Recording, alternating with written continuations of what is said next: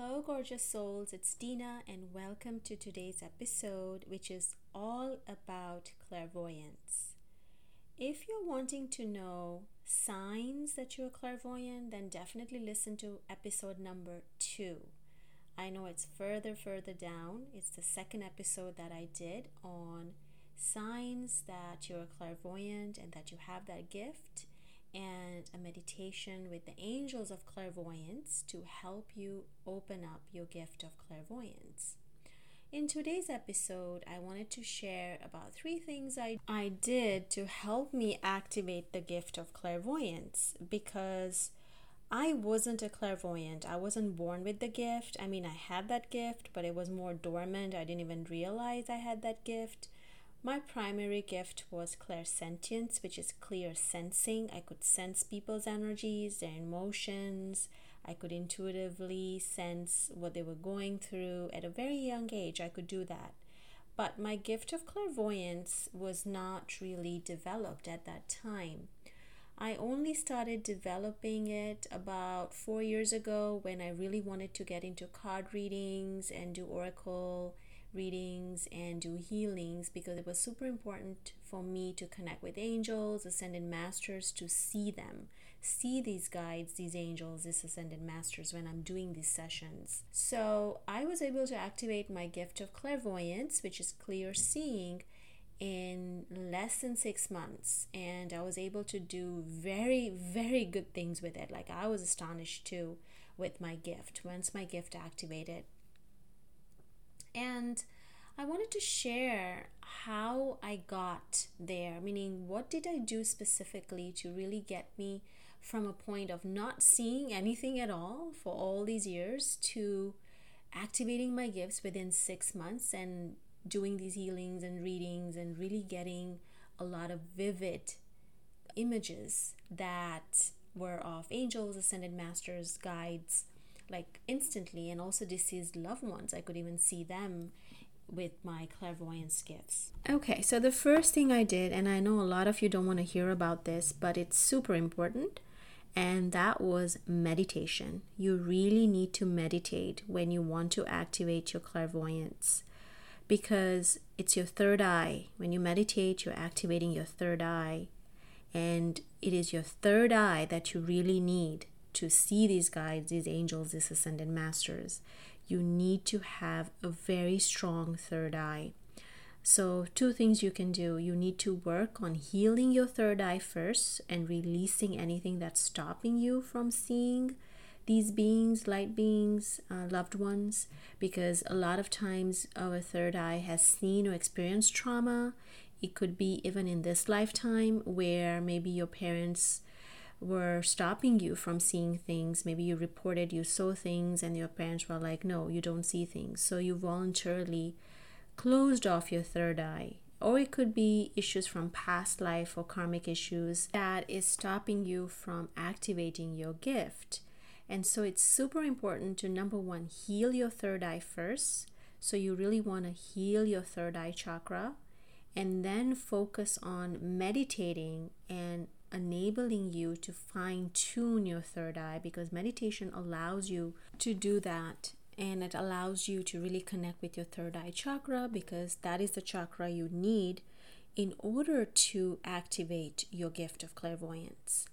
So another thing I would recommend you do is mantras with the meditation. And Om mantra, the word Om, is super potent and important when you want to do any third eye activations. So the first thing I did was meditation with mantras, and also focused a lot on healing past life traumas, karmic issues, and even childhood traumas, if you had any, around your sight, around your seeing, around your gift of clairvoyance. Okay, so the second thing I did is really focused on my imagination. So strengthening my imagination was super important. So the one thing I did was I daydreamed a lot. I looked at a lot of picturesque magazines, connected a lot with nature, really visualizing things a lot in my mind's eye. Even though at that time it was your imagination, it was more daydreaming, really focus on doing that, because the more you do that, the more your intuition around your gift of clairvoyance will strengthen. Because when angels and ascended masters come to you, they send you symbols, they send you pictures, they send you an image. So they're not going to tell you the whole story. It's going to be like glimpses and patches of images here and there, and you really need to connect them at a quicker pace to understand what it is they're trying to show you.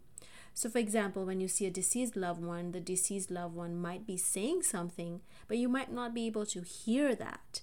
But they might be showing you something, and they might show you a symbol, they might show you an object, and you really need to understand by putting it together to see, okay, what is it they're trying to show me? What is the message that they are conveying around those symbols and those images? And the same way the angels and ascended masters will talk to you. They'll show you symbols, they'll show you feathers, they'll show you numbers, they'll show you an image. They'll show you a person doing something, and you really need to put it together using your intuition to say, okay, I see bags packed. That means you're going to be traveling, right? So that's something they'll show you. You might see something like, I always see like a red bird, and that signifies that it's a message from the ancestors for them. So it'll come as images or visuals or pictures. So it's super important to get very vivid with your daydreaming, your imagination. See all the colors, the sounds, the smells, the sights. Like really get into that vision, get into that imagination, get into that vivid daydreaming, like get inside it, because you really need to be able to fine tune that ability in order to strengthen your gift of clairvoyance. And one thing that helped me to strengthen that was also doing random readings for people in Facebook groups. So I would join a number of Facebook groups and I would offer people free readings. And although it was super scary, although it was really intimidating sometimes, frightening, scary, but I did it because I really wanted to open up my gift really quickly. And so whenever I use oracle cards, for example, to do readings for strangers that I didn't even know what was going on in their lives, and when I pulled a card and also received an image or a visual or an object, I, asked them, hey, so does this kind of signify something? Does this mean that I'm seeing this? Does this kind of resonate with you? And the more good I got with my third eye, my clairvoyance activated it, the more quicker I could get that communication, like that communication going between me and the person and the angels and guides, because then they'll show me an object, they'll show me an image, and I was able to communicate faster and quicker because I understood what they were trying to tell me. Because you might not always hear them or feel them, you just might see things, and you need to understand what they're trying to tell you. Okay, and then the last thing I did is I raised my vibration. You really need to raise your vibration when you're doing any kind of gift activation work. So I have a full episode on how to raise your vibration, so take a look at that. And I'm going to share a few things here with you that I did specifically for my third eye. So by raising my vibration, focus on eating high vibe foods. So I focused on eating blue colored foods or purple colored foods, like blueberries was my number one thing to eat. So eat very good high vibe organic fruits, smoothies, juices, anything like that, salads, to really activate your third eye. You also want to focus on connecting with nature. That's going to help you raise your vibration.